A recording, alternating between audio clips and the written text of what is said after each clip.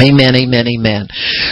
Well, I thought today I'd talk to you about Christianity for dummies. For dummies.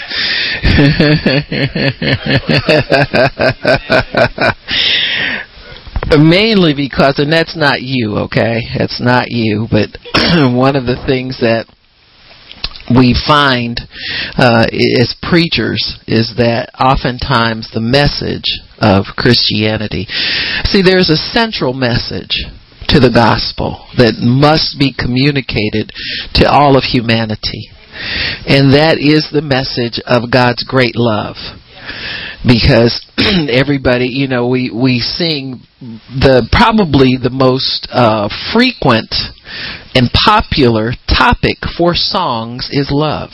It centers around, and if anybody doubts whether God made us male and female and not homosexual, just look at the abundance of love songs. They're all man to woman, girl to boy, etc., etc. And so there's no room in there for same-sex everything. You've got to modify it with your twisted mind, if that's what your persuasion is. But anyway, we believe God for better things for His people. Amen.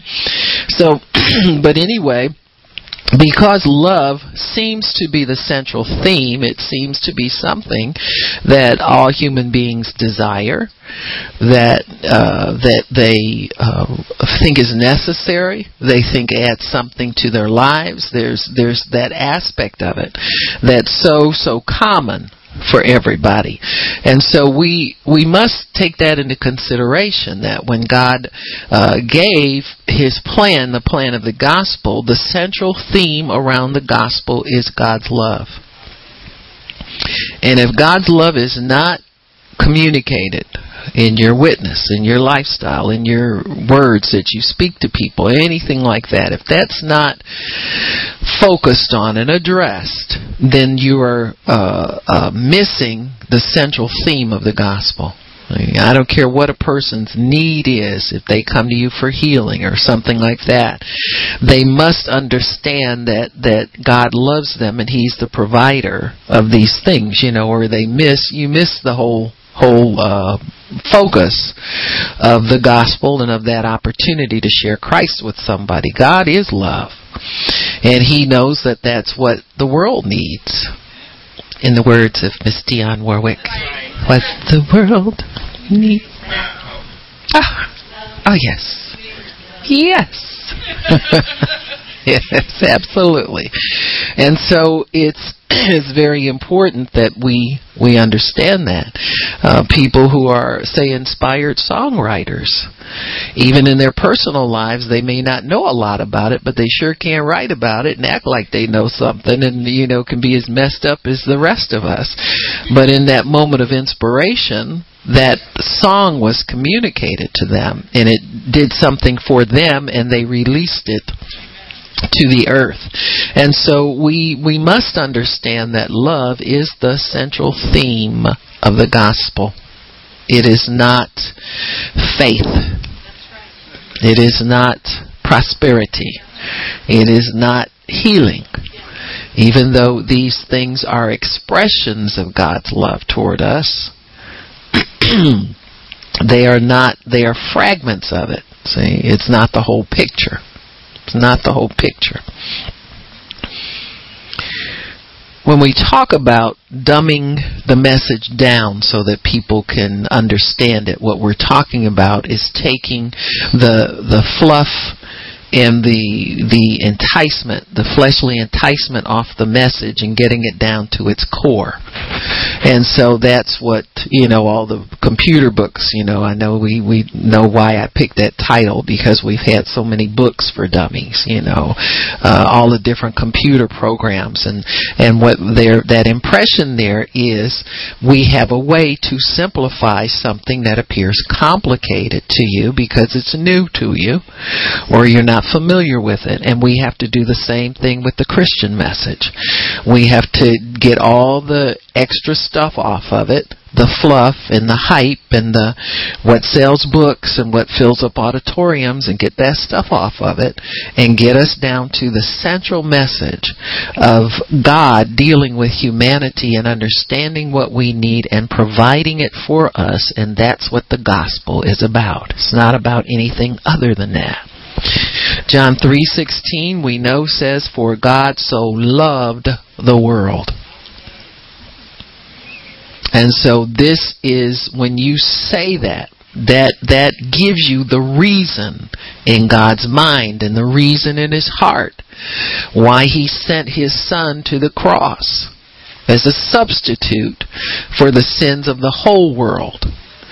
For if by one man, Adam, sin entered into the world, then what by one man, Christ Jesus, redemption was brought into the world. So it was one man sowing seed that destroyed, and then another man coming and sowing seed that redeemed and bought back and restored. And so it's a simple system. I mean, it's not complicated. It's not hard to figure out. It's very easy. You can say things like, well, I was just born. I didn't ask to be here, and I didn't ask to be in this system. Well, God's provided for you too. He's provided a way for whatever complaint you have about this world that you're brought into. God has a remedy for it, and that's love. He so loved you that He made a way for you to get out of the sinful trap that you're in. Get out of the depraved lifestyle, get out of the selfish lifestyle, to get out of whatever is your trouble. He's made a way for you because of the great love that He has for us. And He gave it so that whoever believed, and everybody can believe. Everybody can believe. So that makes it easy for everybody. That kind of includes everybody. You don't have to be born a Jew. You don't have to be born into a certain family. You don't have to join a certain denomination. You don't have to go through the sacraments. You don't have to go through the rituals. All you have to do is believe. So that puts it on a level where anybody can grasp it. Puts it on a level where anybody can grasp it. Believing is a choice. If there are things about God that we refuse to believe, it's because we refuse them. It's not because we can't believe them. We refuse to put our faith into those things. And so if we know that God loved the world and He made a simple solution, He made a solution that everybody can grasp, and He made a way that everybody can take, then that puts it on the level of very simple to understand. Not complicated at all. Very easy to attain. We don't have to work hard at it. All we have to do is open our ears and our hearts to understand. That's a voluntary release of your will to hear what God has to say. Just to hear it. And so He so loved the world that He gave His only begotten Son, that whosoever believed on Him should not perish, but have everlasting life that takes place the minute you enter into it. See, the everlasting starts in this realm. Jesus proved that. He said when Mary and Martha were all messed up and crying, and don't open that tomb because he stinks. It used to be my brother, but now it stink. You got me? And so He said, I am the resurrection. Wherever I am, that power comes with me. Wherever I am, there's life comes with me. Whenever I show up, I bring those things with me. See? And so when He comes, He brings eternal life with Him. You and I have eternal life living in us right now. All we got to do is release it through obedience to the Spirit of God. The Bible says when God's Word enters, it brings light and understanding to the simple. You know what light does? Say, for instance, if you come into this building and there's no light on, and you see a little ray of light up ahead, all you got to do is take a step at a time till you get there. See? And that's all God's Word does. It brings a step at a time for us to step in and obey. And then you get another step, another ray of light. So who can't do that? I mean, who can't do that? That's what it means when it says it brings understanding to the simple. What do I need to understand? Just one step at a time. Wherever it's illuminated, that's where you go. Where it's dark, you don't know nothing about that because you can't see it, so why go there? So just let His Word come in and shine a light to show you what step to make. That's all. It's very simple. This isn't complicated. You don't need to, do anything real exotic to have relationship with God. He's the easiest person. All you have to do is believe. And you're in there. Human beings that take you through so many changes, you wish you never knew them. To get along, to have relationship with them, baby, I don't let no woman do this, and I don't let no woman do that. And then the women just as bad. I don't cook for nobody, and I don't know man tell me what to do. Well, why did we even bother to get to know one another? If we gonna do all this I ain't doing, and I ain't doing, and I can't. See, God's not like that. He's not like that. He's the easiest person to get along with because He gives you everything.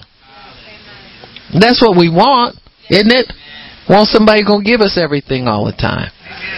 That's right. That's what everybody's looking for.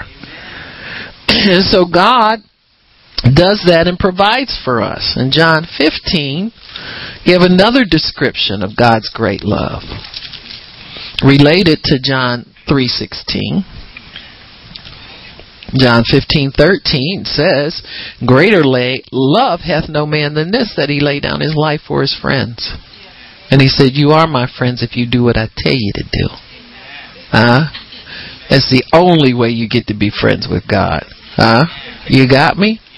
So this friendship comes with a requirement. Now, it's not really a price.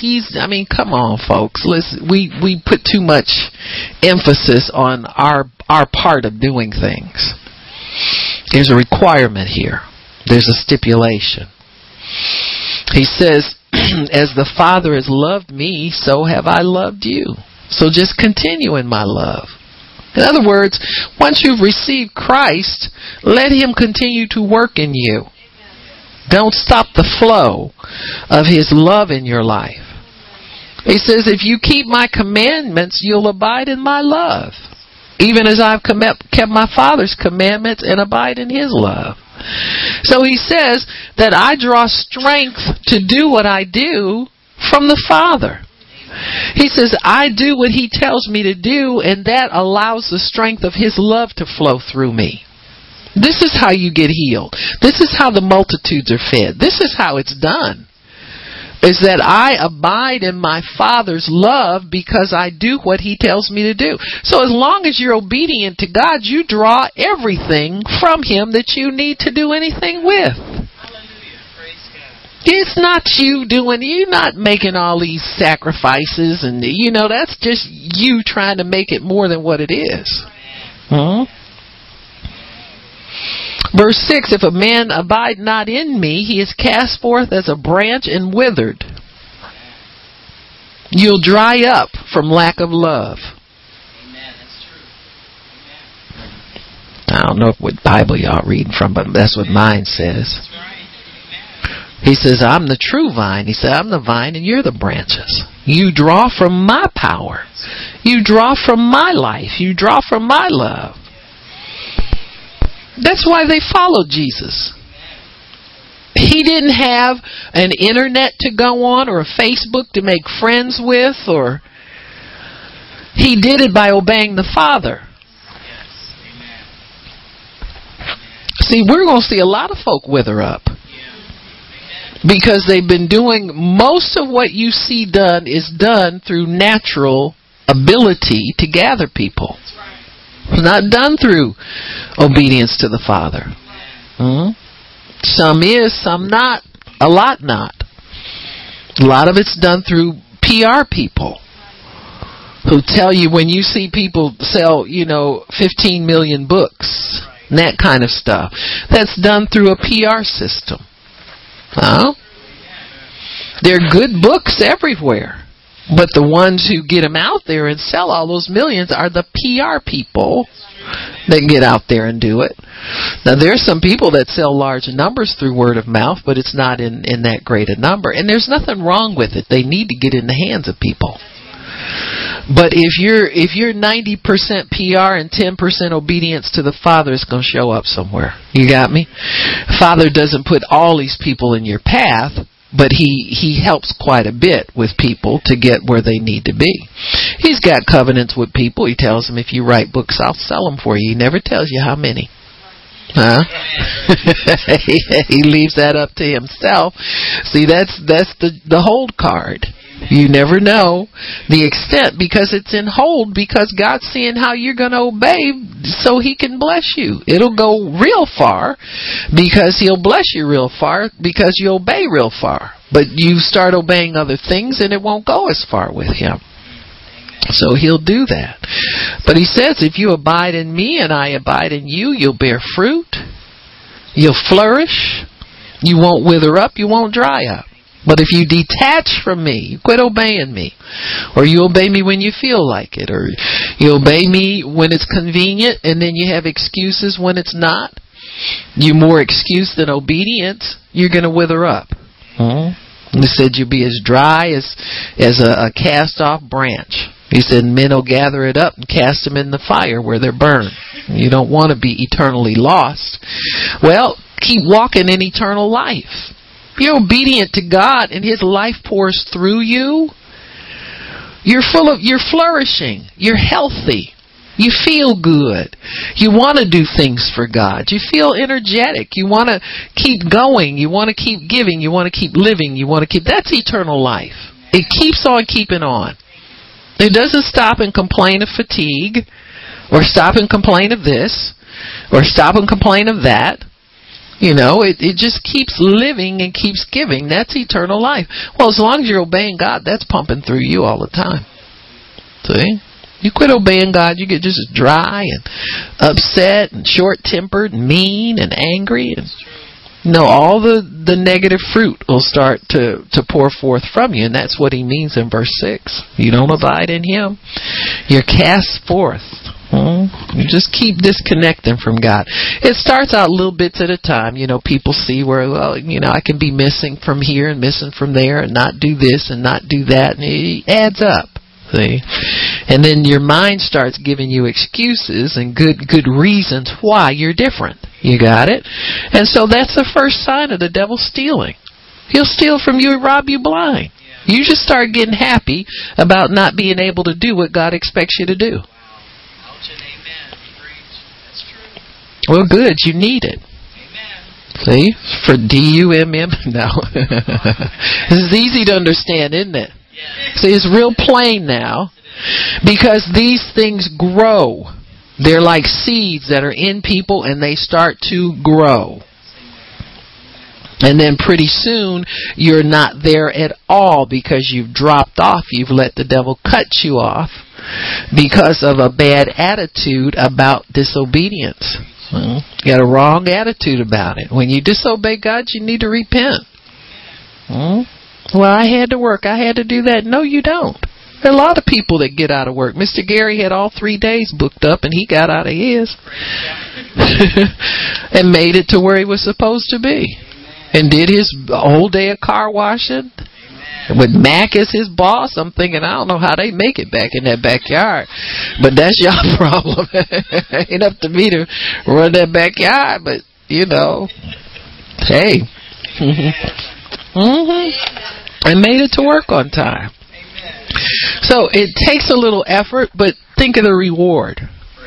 And see, if you're one who's comfortable making excuses, you don't know about the reward. What's the reward, Mr. Gary?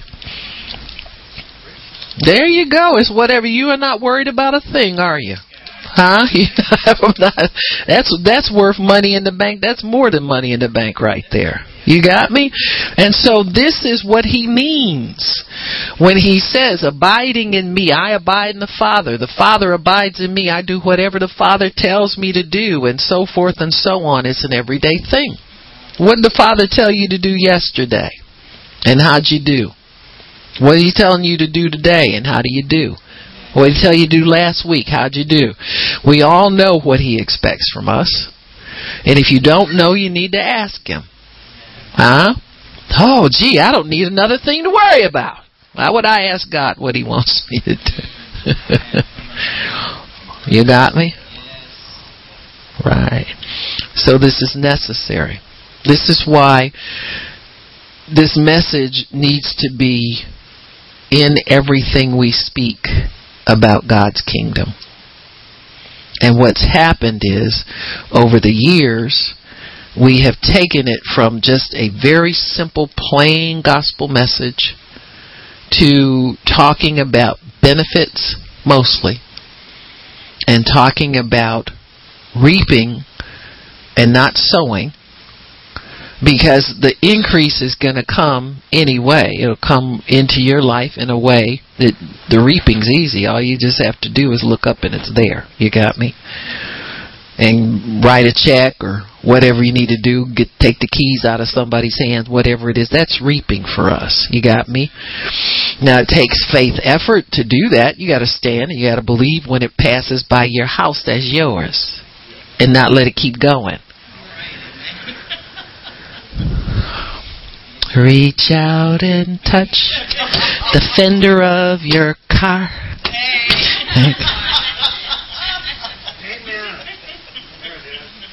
There you go. That's right, Mr. G. Keep that hand up there, brother. That's right. Yeah.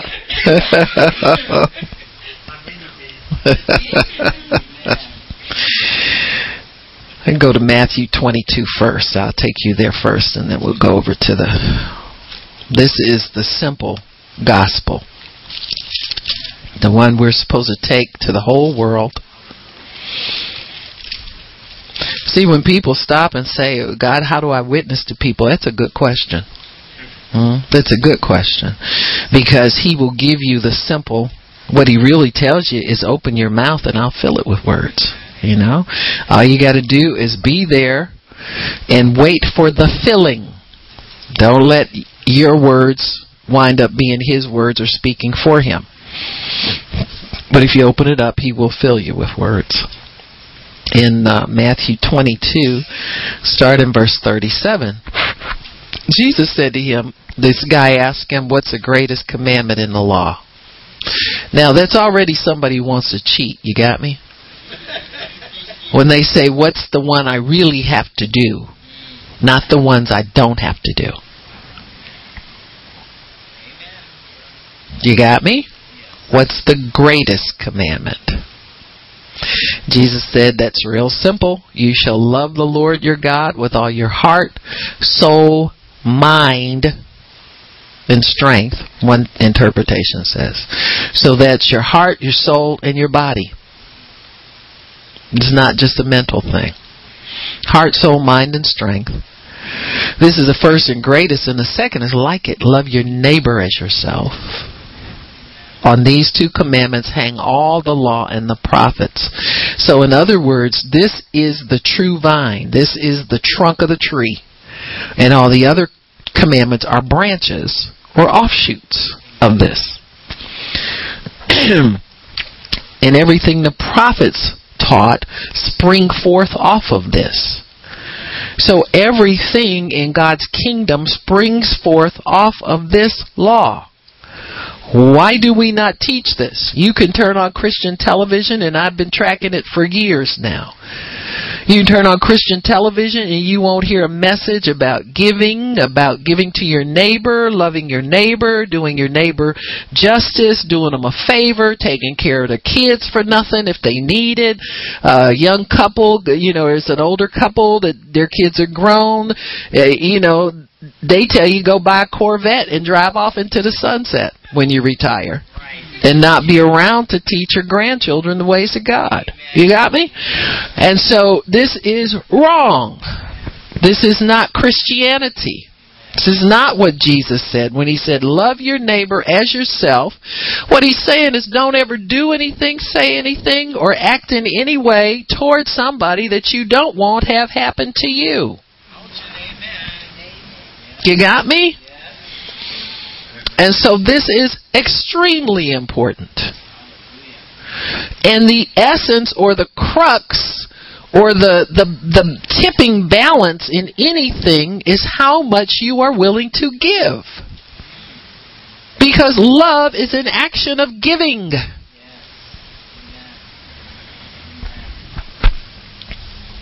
Love is the force that ties us to God.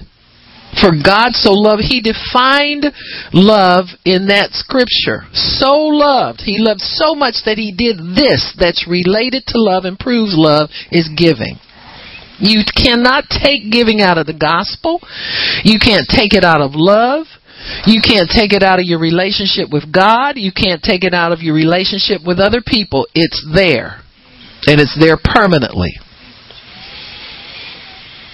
Now we have received His love if we received His Son. So we have it. It's in there. And we are to reciprocate this love that's been given to us. Now that's just manners. Somebody gives you something, you thank them. Somebody gives you something, you remember it, and you try to reciprocate in some way. It's just common to do. So it's not difficult to understand it. Anybody can grasp these simple truths. So God keeps it simple, but then the devil comes and complicates it. He throws stuff in there and puts certain stuff out of balance. If the crux of the gospel is love and love is giving, why is it that we're taught all these so-called principles and methods that don't include this pivotal concept? We're to love back, which means we are to give. God designed us to give. You know, anybody can talk a good game, but love is an action. It's a follow-through on what you say you believe. It's a follow-through. So this is what separates the Christian from the rest of the world. This is how they know us, by our love.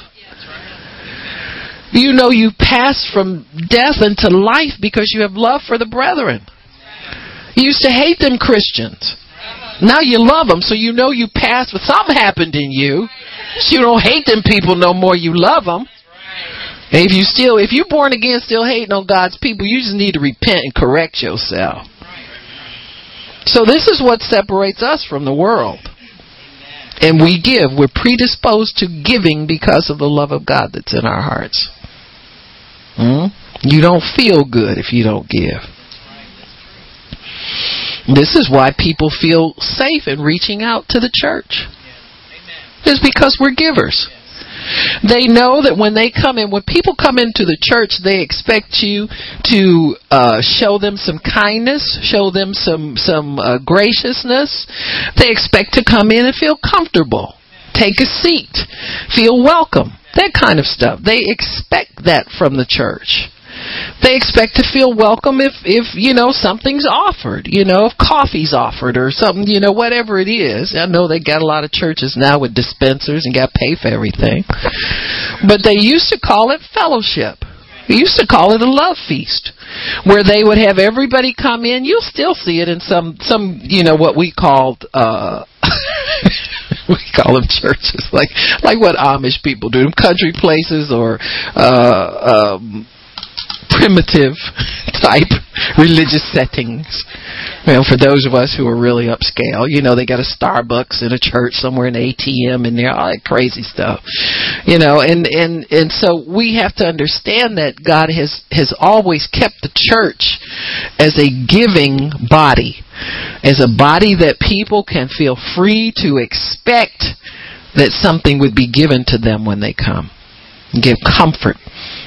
You can give solace. You can give people you can pray. They expect you to pray. If they come in with a problem and there's an altar call, they expect prayer. That's why we always have an altar call. We don't end a service without asking if somebody wants prayer, because that's what they come here for. A lot of churches, you get prayer whenever. They don't have an altar call. Why? Because they quit giving. It's a simple thing to give. Then we teach giving. except, money. We all know that. So people reach out to the church because we're known to be givers. They feel safe in a giving atmosphere because it's a loving atmosphere. And they expect to freely receive from God's people. They're not expecting you to tell them they got to give something first or whatever.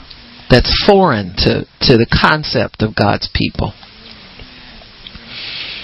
So as Christians, we can expect to be expected by others to give, forgive, pray, take time with others, meet the needs of others. That's what the world expects from us. I hate to say this, but the world's been shortchanged. Huh? So true. There's some people who are so committed to giving, they have to press so hard to get money. It's a shame. It really is. It saddens me that a church that's got millions can't write a check to somebody that they know is feeding starving people over in a country that you'll never go to.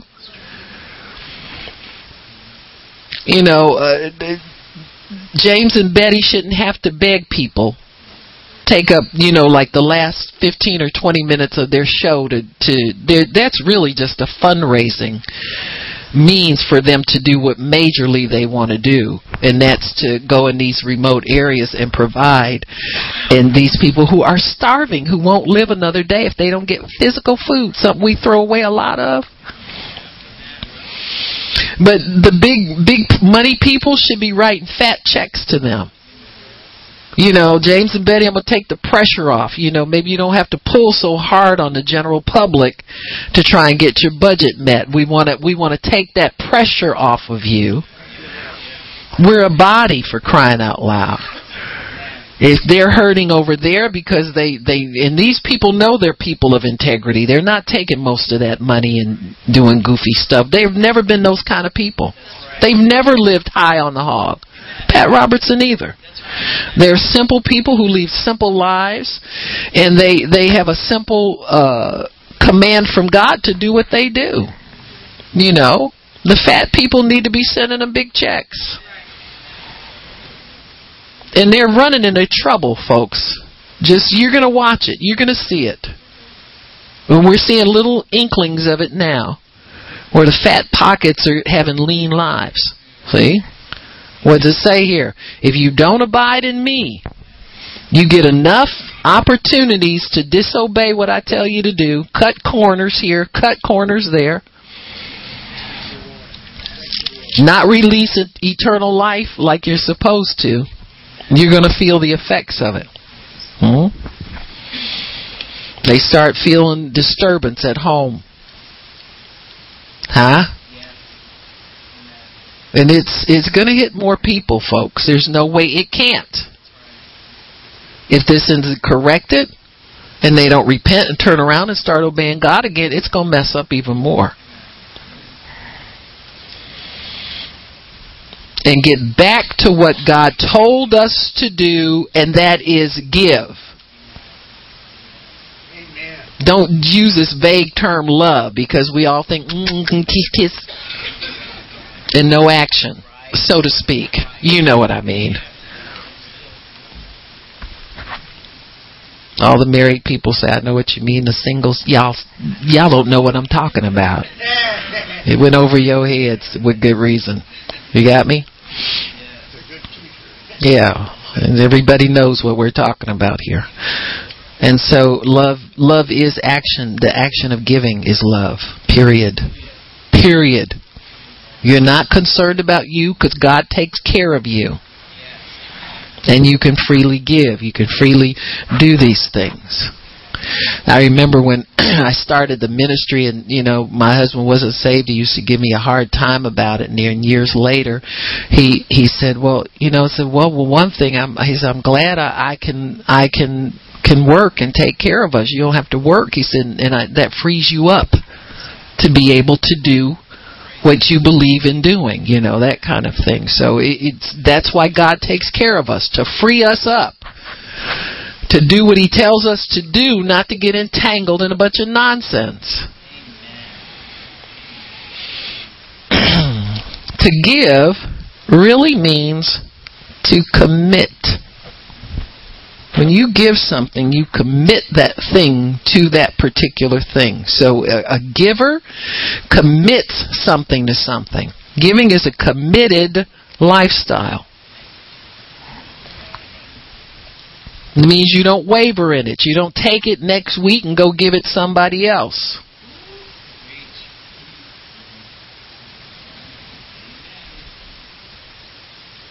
It also means to deliver.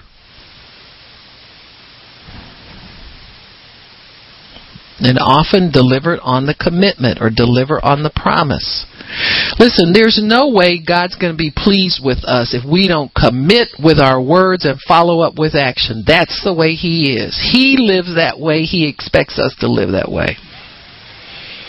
So you got to let your mouth say it and let your feet and your hands follow up on it. Can't just tell people, I'm praying for you. You liar. You're even praying for yourself. Or you wouldn't be lying. It also means to minister. That means to give out, not take. It means to offer, to yield,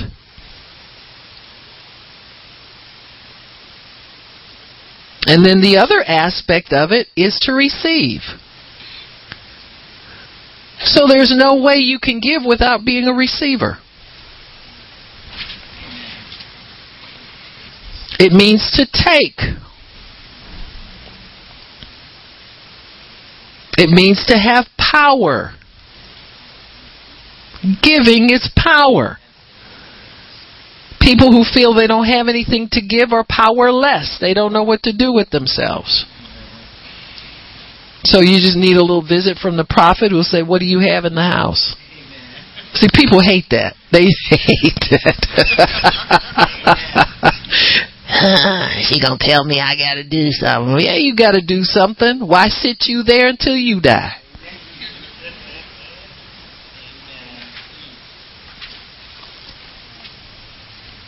So giving has to be embraced as a lifestyle. Don't give one thing and get excited about it and go pass out somewhere and talk about it for 10 years. We're to build our lives around giving. Your giving is not special. It's expected. It's normal. It's not extraordinary. What you do for God, you need to do more of. We all know we don't give enough. We don't do enough.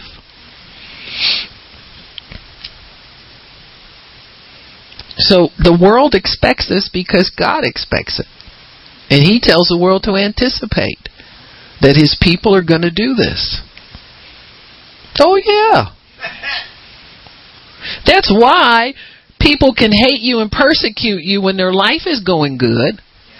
But then when things aren't so sweet, they're all ears. You know, now they want to hear what you got to say.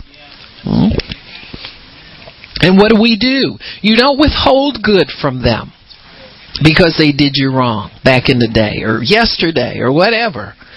You give. You open up your heart and you pray, or you do whatever it is that, you know. The more you have, the more you're required to give. I don't know why people want so much stuff. You know, I'm serious. This is what's kind of messed people up some in Christianity. Is that you can pretty much count on the wealthy ones to start to fall after a while, because it's hard to be faithful with that much that belongs to God. It still belongs to Him. It ain't yours. Jim and Tammy Faye Baker, they got on TV and they saw how much money could come in. They did it over in Pat Robertson's ministry. Because Jim Baker had a way to get on there, and Tammy would sing, and man, you'd empty your purse out if you wasn't careful. I mean, there's lots of elderly people that would send in a whole check, or just because they were moved. And they saw the pictures of what they were doing. They mentioned God and all this kind of stuff. You notice he can hardly get a little thing going now. Oh, how the mighty have fallen. You see, once you mess up and you show God you're not faithful one time, you're going to be hard to be trusted again. You operate at the level where you're trustworthy. That's what it is. It's about that and nothing else. I don't dislike none of these people. I don't have an axe to grind. I'm trying to teach you something so you don't fall into a snare. But if you're not faithful, you're going to suffer for it. You're going to suffer the fall. Because the enemy has a snare in there for you. Be happy in your little sandbox.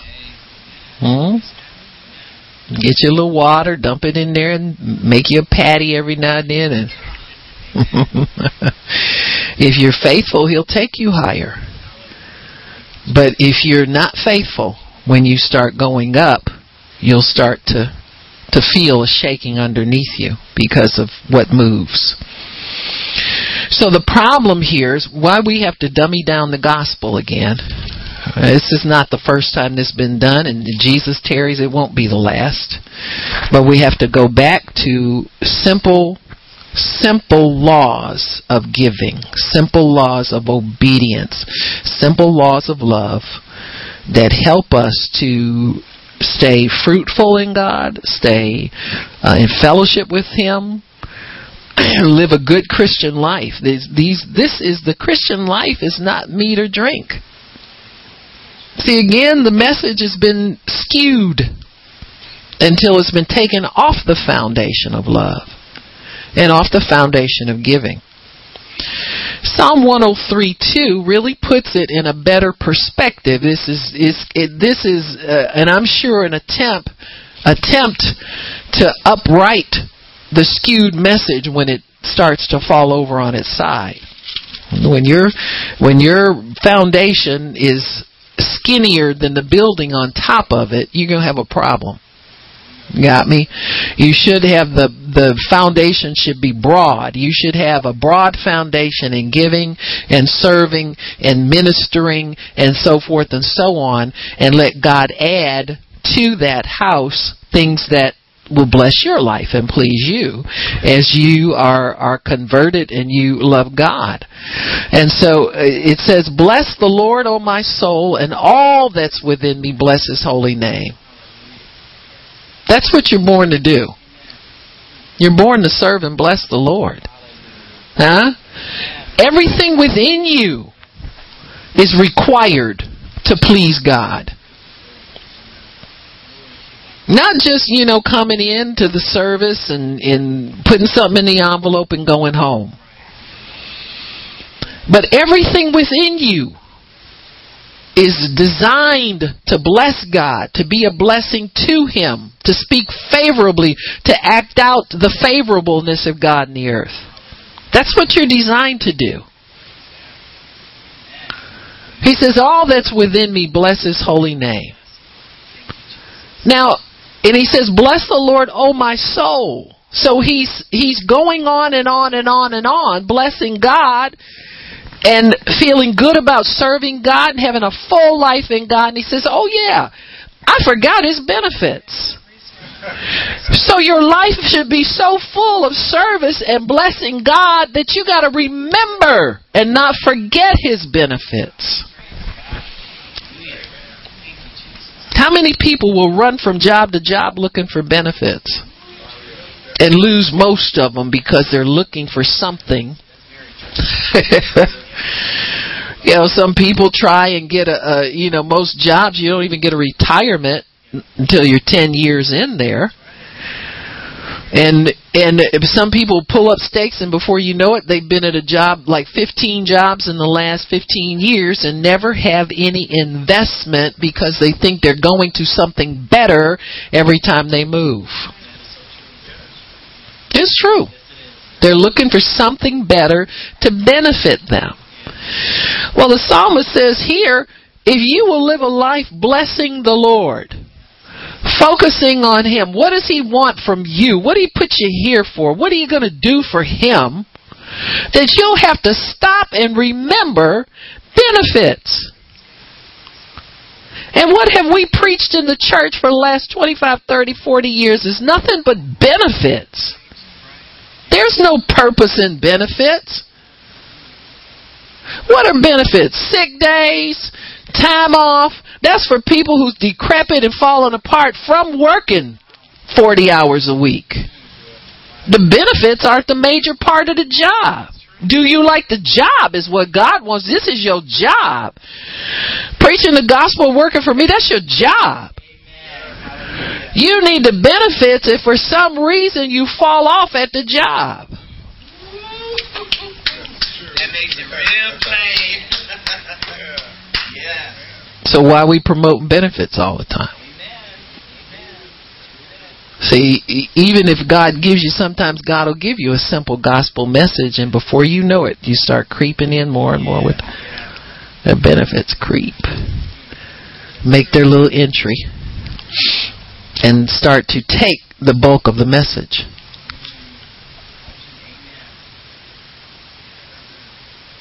The reason many times people get resistance to the prosperity, quote unquote, prosperity message is because it shouldn't be mentioned at that point. Many times when you don't get that response from the people that you're looking for, even if you mention everybody sinned last night, hey man, give me the mourner's bench. You get an amen from most people, but there's a dead silence oftentimes when you mention. Now, I'm not saying it's wrong all the time, but it's wrong as many times as people mention it. You got me? The Bible says, exalt the Lord and forget not His benefits. You think you really need to be preached over and over again that the church has been wrong for teaching poverty, which I don't think anybody really teaches that. I think the devil comes in and tells people that kind of stuff. But there have been rich Christians forever. Some of the richest people I know are Christians. You understand what I'm saying? But they found a way to please God and bless God, and that's their portion. And they know that if they don't give God His portion of that, they won't hold on to it. If God's made you rich, He's told you how to keep it. You've proven to yourself how to get there, and you know how to keep it. People don't get rich serving God by keeping most of what they have. They get rich because God blesses them and they know what to do with it when they're blessed. That's how they accumulate more. That's the only way these laws work.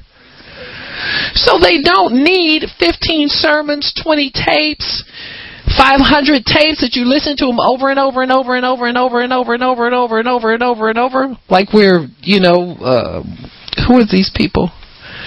Tony Robbins. Motivational. See, it's really taught more on a motivational level in the church than it is under the anointing to get people to prosper, because you can't leave out the main purpose of your life in God and then just teach benefits and people get it and God anoints it and God blesses it and God helps it. You can't do that. That's why they got to keep hammering you with it over and over again, because it's hard to get it to sink in without much anointing. Now, some of y'all don't like this, but you'll get it one day. And you'll realize why these laws do not work without the foundation being central in giving of yourself, being a minister of God's gospel, and allowing God to take over your life that you don't refuse Him anything.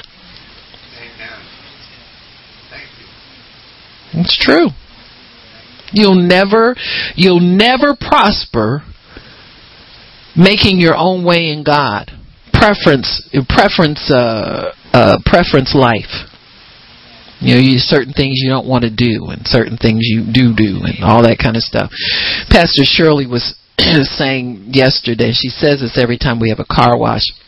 I just tell her, I said, well, look, I got to go fry the chicken, Gigi. I said, you stay in here.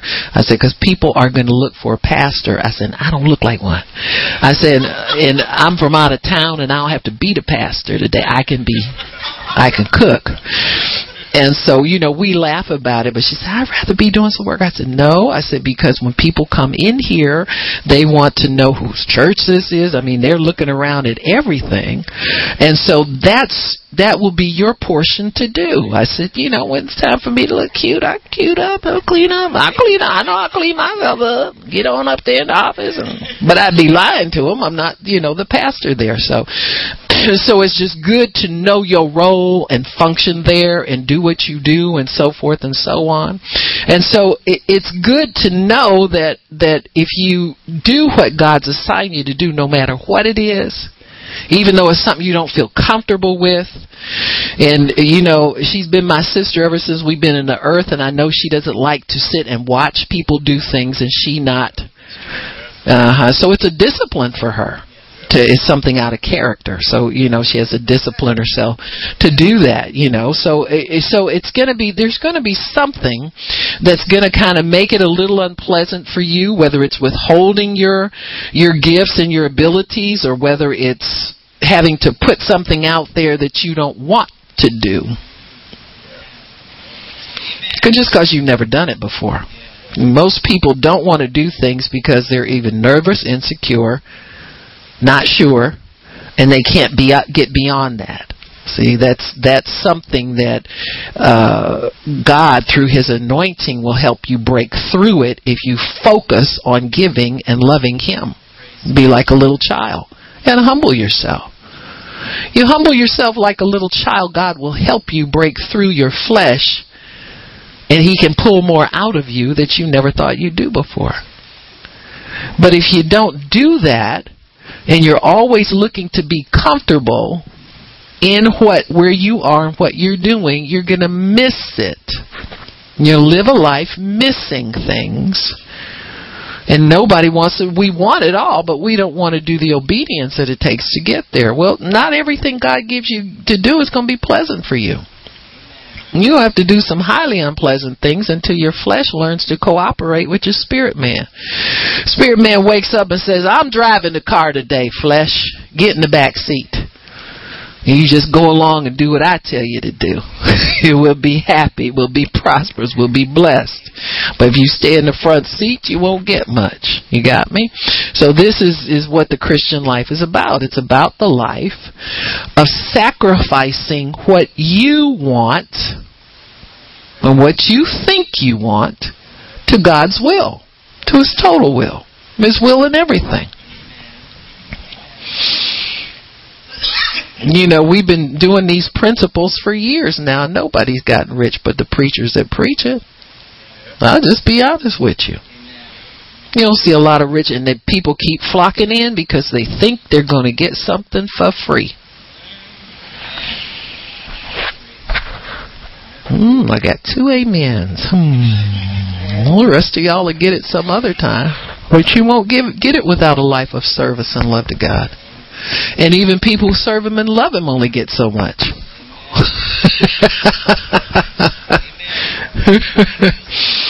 Ooh, it's tight in here. Well, somebody don't like this. I don't know who don't like it, but that's too bad. Because I've been waiting for the stock market to fall in so I can finally preach y'all the truth. Because nobody believe it if you tell them on top of all the prosperity stuff we've been told. They won't. And we got people that can't even get healed anymore because they've been holding on for money and don't know they go hand in hand. They don't even exercise their faith for their own bodies to stay well. Idiots, so you can go to work every day. How are you going to get rich and you can't labor? But yet they don't want to hear about healing. They all want to hear about money. Well, go to Tony Robbins if that's all you want God for. But me, I need a daddy. I need a friend. I need somebody who can give me, I need somebody to empower me. I need somebody who can help me make sense of the life that I have down here. I don't just need stuff. You kidding me? I had stuff before I met God. Ask my dear late husband. Baby, where are we get all this stuff? Isn't it wonderful? And I didn't lose everything. I just committed it to the Lord. You do what you do. to get in the kingdom. You do what he expects to live right. Yes. It's true. Preach. So we're told not to forget his benefits. It should be a lifestyle where benefits are easy to forget because you're so wrapped up in loving God. See? They shouldn't be driving your life, the lack of them. See, that's the wrong dude in the driving seat of the car.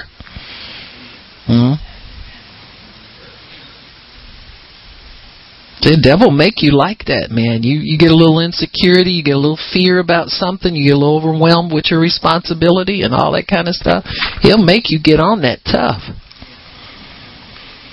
He says, now these are the benefits. First one, taking care of your sin.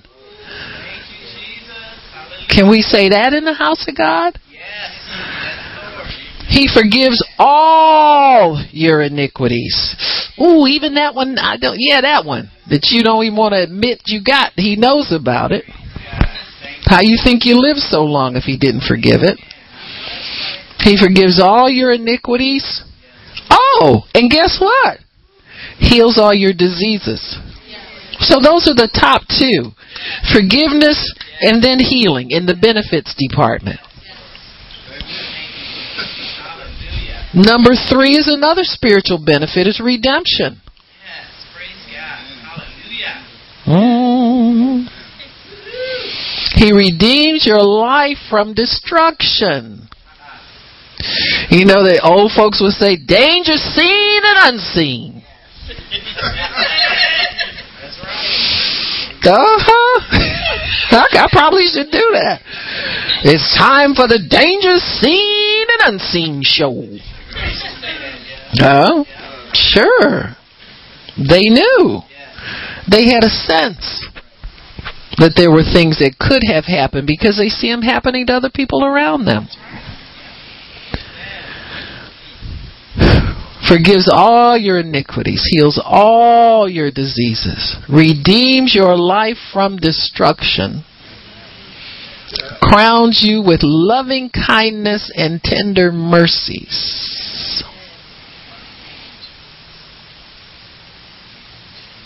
You know, a crown is somebody who's seated.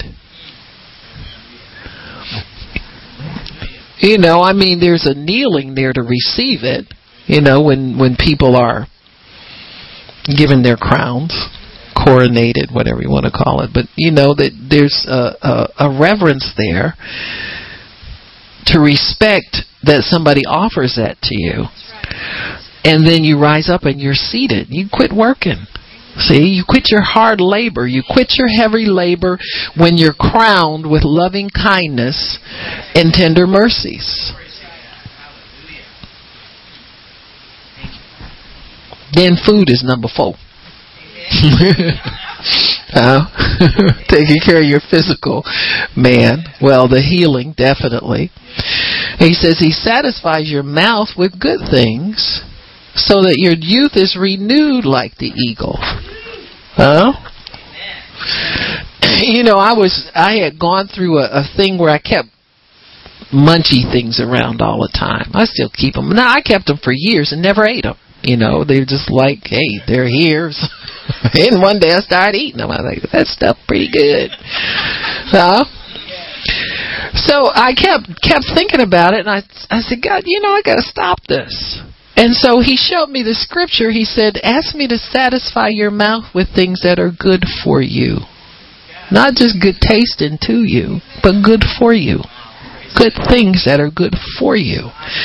So this is your, you know, and let God lead you to them. Don't get on there and start getting the wheatgrass people and the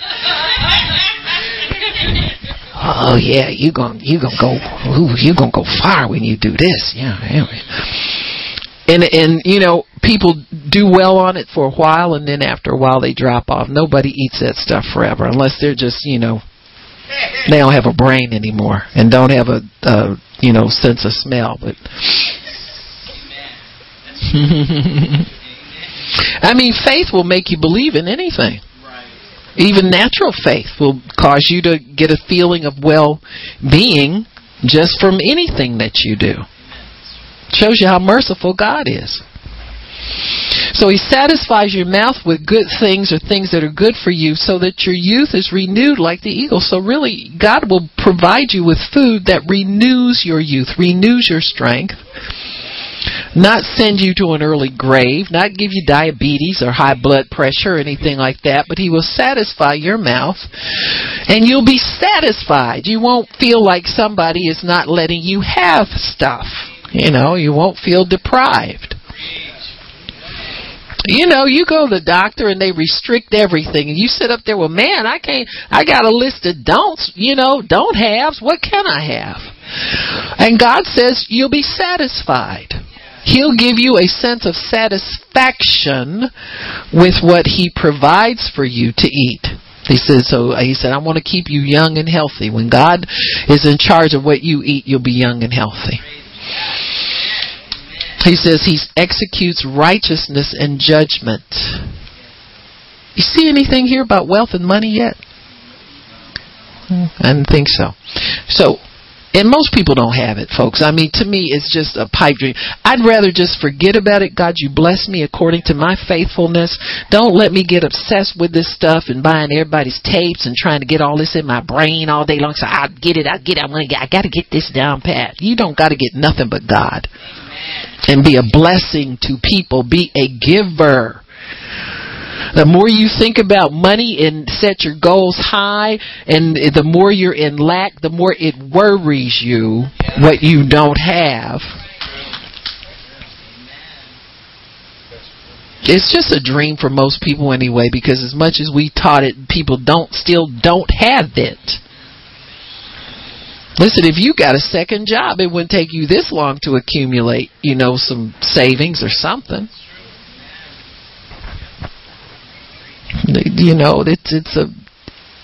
It's an off-balance message. It's off the foundation of what God has given us. Get it back on the foundation, and you can believe God for whatever you see in the world that He tells you, word that He tells you is yours. But you've got to get it back on the right foundation again. And get some peace within yourself about what God has for you. So He executes righteousness and judgment. You need that, because the devil's out there stealing every day. If you get into a love relationship with God, you find out where your enemies are, what they're stealing, how they're stealing it, what they've got, and what they don't have. And you'll be able to get it back sevenfold. Because He executes righteousness and judgment for all who are oppressed. People treat you bad, treat you wrong. Set you up for failure. People do that sometimes.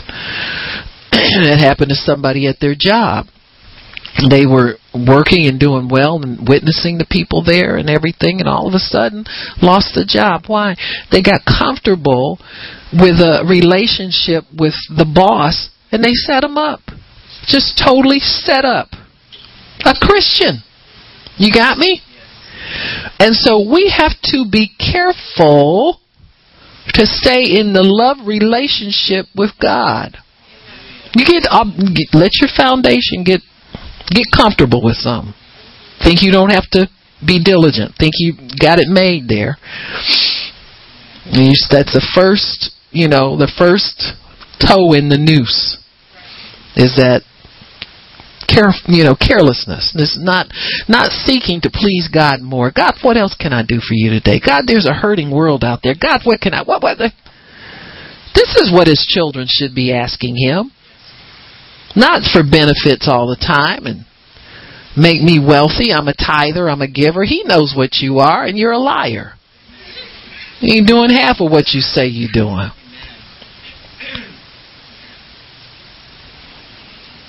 He said, the Lord is merciful and gracious, slow to anger, plenteous in mercy.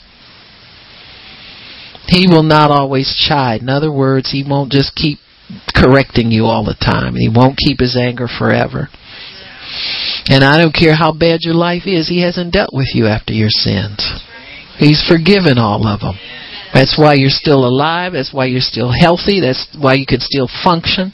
Because He's cast most of them away from you. It's the disobedience we persist in that we wind up having to pay for. You got me? Little cutting corners here, cutting corners there. Not being people of integrity. If Jesus had cut corners, we'd be on our way to a very hot hell. He didn't eliminate anything. He didn't refuse to do anything the Father told Him to do. He did it all. You don't think He requires that from us? Are you kidding? There's no free ride. You can only reap as much as you sow. The Bible says if you sow in righteousness, just do what God tells you to do. You finish doing that, do some more. You got that done, do some more. Where's my me time? You don't get none. You don't need none. What did He say? He says, I take care of you. He knows exactly what you need. All you have to do is make your request known to Him, and He'll make sure He gets it to you. Does that seem like there's something to worry about? Are you concerned about me now still? Most of the time you taking care of yourself, you mess it up. Amen. And you and I both know that. Amen. Anybody have a bright idea? The last bright idea you had cost you money, didn't it? That's what I thought. So that's what you get for your me situations. They're very expensive. It says, for as far as the heaven is above the earth, so great is His mercy toward them that worship Him. See? You fear and worship the Lord. His great mercy is so high. Yeah?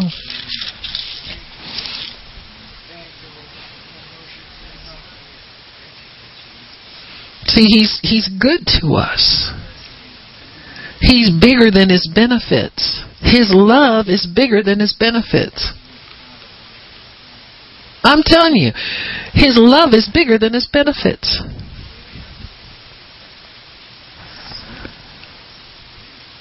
When God shows you just out of nowhere, somebody blesses you with something and you didn't even pray for it. It was a thought in your mind somewhere, and you didn't take an expression of faith. He got it there before you even had a chance to ask for it. His love is bigger than His benefits. Because if you had prayed for it and sowed for it and asked for it, you got a sense that you've earned it or something. But here He comes with it just out of nowhere and blesses you with it, because He says, you know what? God says something like this. You know what? You were on my mind today. You were on my mind today, and I wanted to show you that I was thinking about you today. You got me? It's a good thing, folks. It's a good thing. So we have redemption and protection. Crowns us with loving kindness and tender mercy, so we're seated and we rule and reign with Him. See, when you sow, you're not working for anything.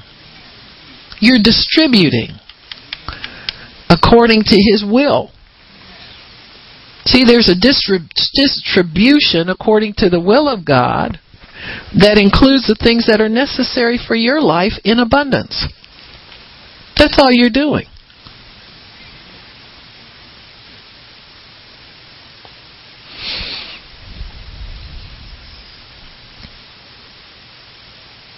God defends His own, folks. You serve God, and He'll go to bat for you in every way possible. There's no length and depth that He won't go to redeem and correct. Even though you're the culprit, you make mistakes. I learned not to let that stop me from pursuing what I knew was mine. People say, well, you made the mistake. Are you kidding me? He died for my mistakes. That's been paid for already. Are you kidding me? You think I'm going to let that stop me from beating up the devil? Au contraire, honey. I will whoop him and cuss him out too. And repent all at the same time. Amen. Religion, it's a bunch of religion. It's a bunch of crazy religion. Man steals it from you. Anything the devil can do to slow you down and make you doubt God's love, he'll do it. Makes you doubt God's love, he'll do it.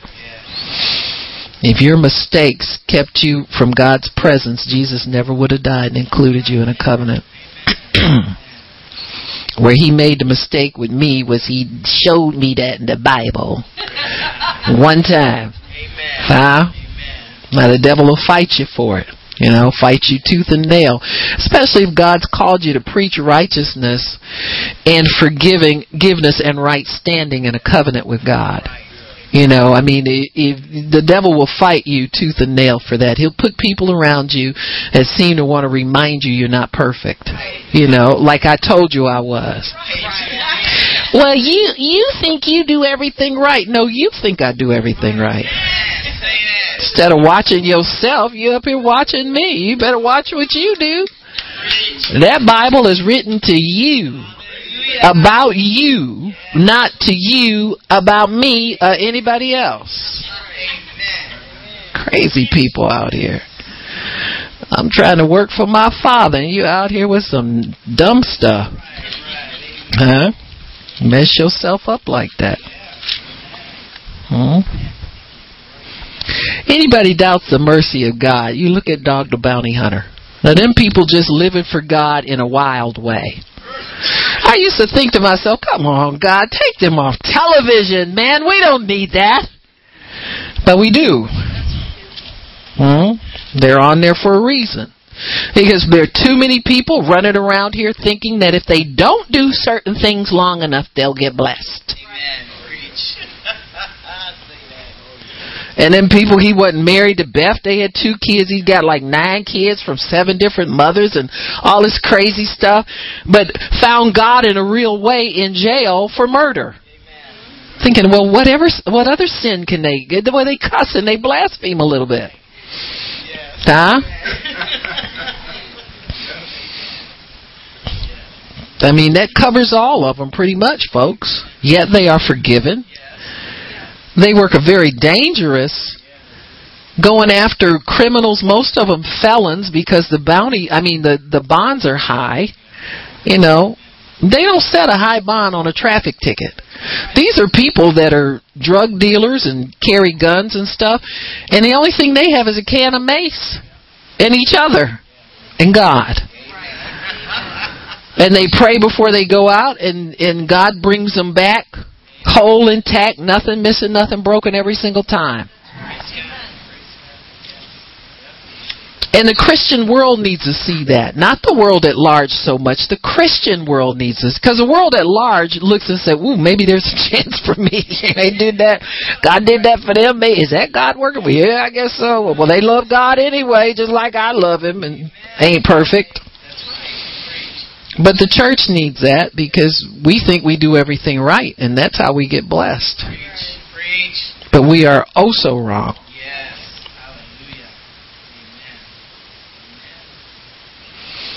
Amen. To live this life of giving, you have to take a stand. Giving requires that you take a stand. It cannot be done on a flexible basis. You can't be a flexible giver. By that I mean sometimes yes, sometimes no, sometimes the exact amount God told you, sometimes less, sometimes this, sometimes that. You have to take a stand to do whatever the Father tells you to the letter. You can't take away from it and say, well, maybe this is necessary, or God, this is the best I can do. He don't buy it. Whatever He gives you to do, you're well able to do it. Whatever the requirement is, you're well able to fulfill the requirement. You just don't want to. That's why He tells you to do it, because He knows you don't want to. Because He's trying to kill that thing of don't want to out of you so He can bless you. You got me? He has to be able to get you to a point where He can get the blessing into your hand. You notice the same word forgive is the same word for receive. Because it's one action. You don't receive beyond your level of giving. It's impossible.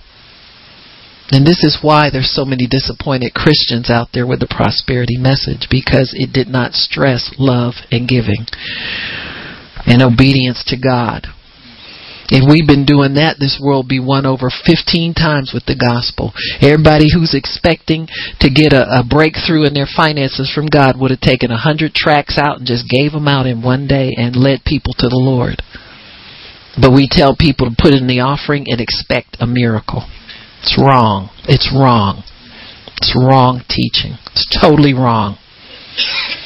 Anything taken out of this covenant and off the foundation of what Jesus said, the first and most commandment, and the second one is just like it. We pass up people going to hell every day on the way to church. Never stop. You see them in the supermarket, never stop, never notice them, never chat with them, because you got something important to do. When you determine to give, you humble yourself to anticipate the needs of others and seek a solution to that need. This is where your heart and your mind are. It does not always require that you just shrug it off and say how bad it is and give it to somebody else.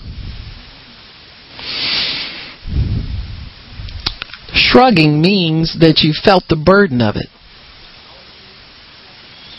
And you're trying to get rid of it without resolving it.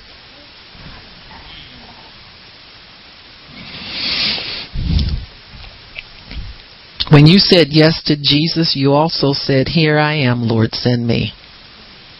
That was all in that statement. So we received that and we replied that when we let His Spirit come unto us to be born again. His Spirit doesn't dwell in you just to meet your needs. His Spirit is a serving Spirit. It's concerned with the needs of humanity. We take a stand to serve the Master and love humanity in action.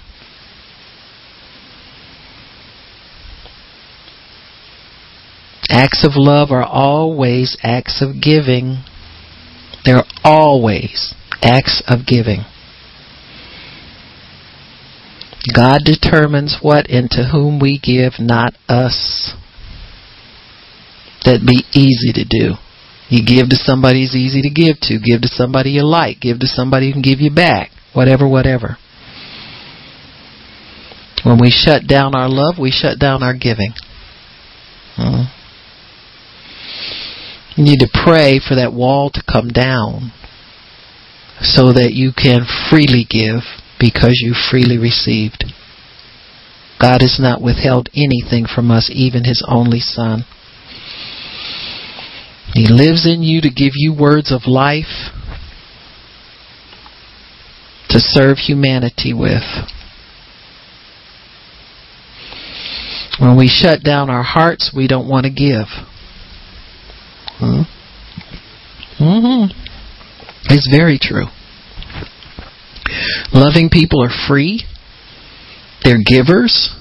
They're not self-conscious, concerned about how people look at them. What you need to be concerned about is how God looks at you. How is that what He wants you to do? Lay down self. Lay that thing down. Grudging giving is not acceptable to God. 2 Corinthians 9:7 tells us He loves a cheerful giver of all things.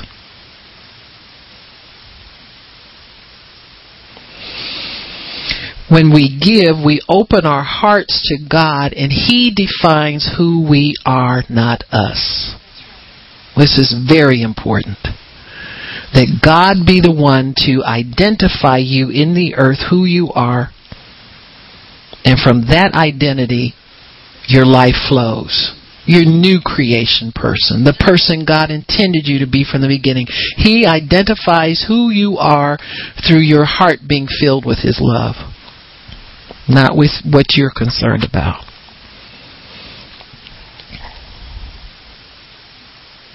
When we open our hearts to give beyond ourselves continually, then we have the full expression of who we are in Christ.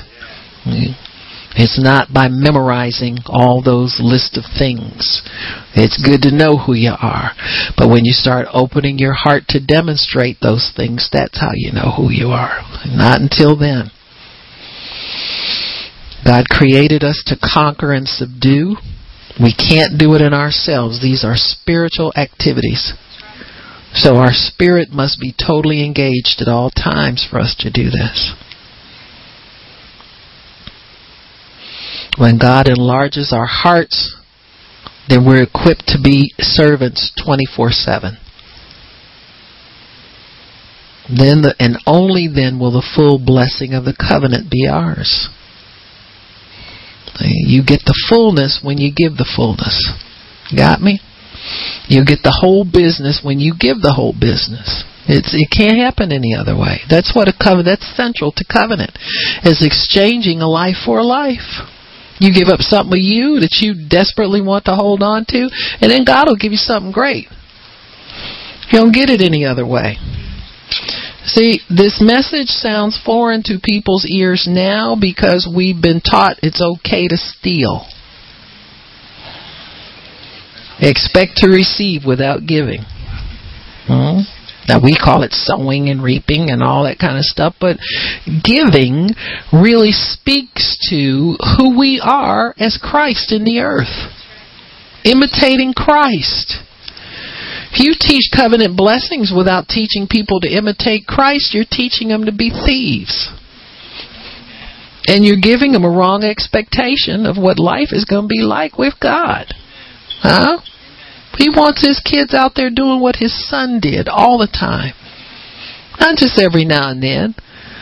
But, a faith accident, do it on purpose.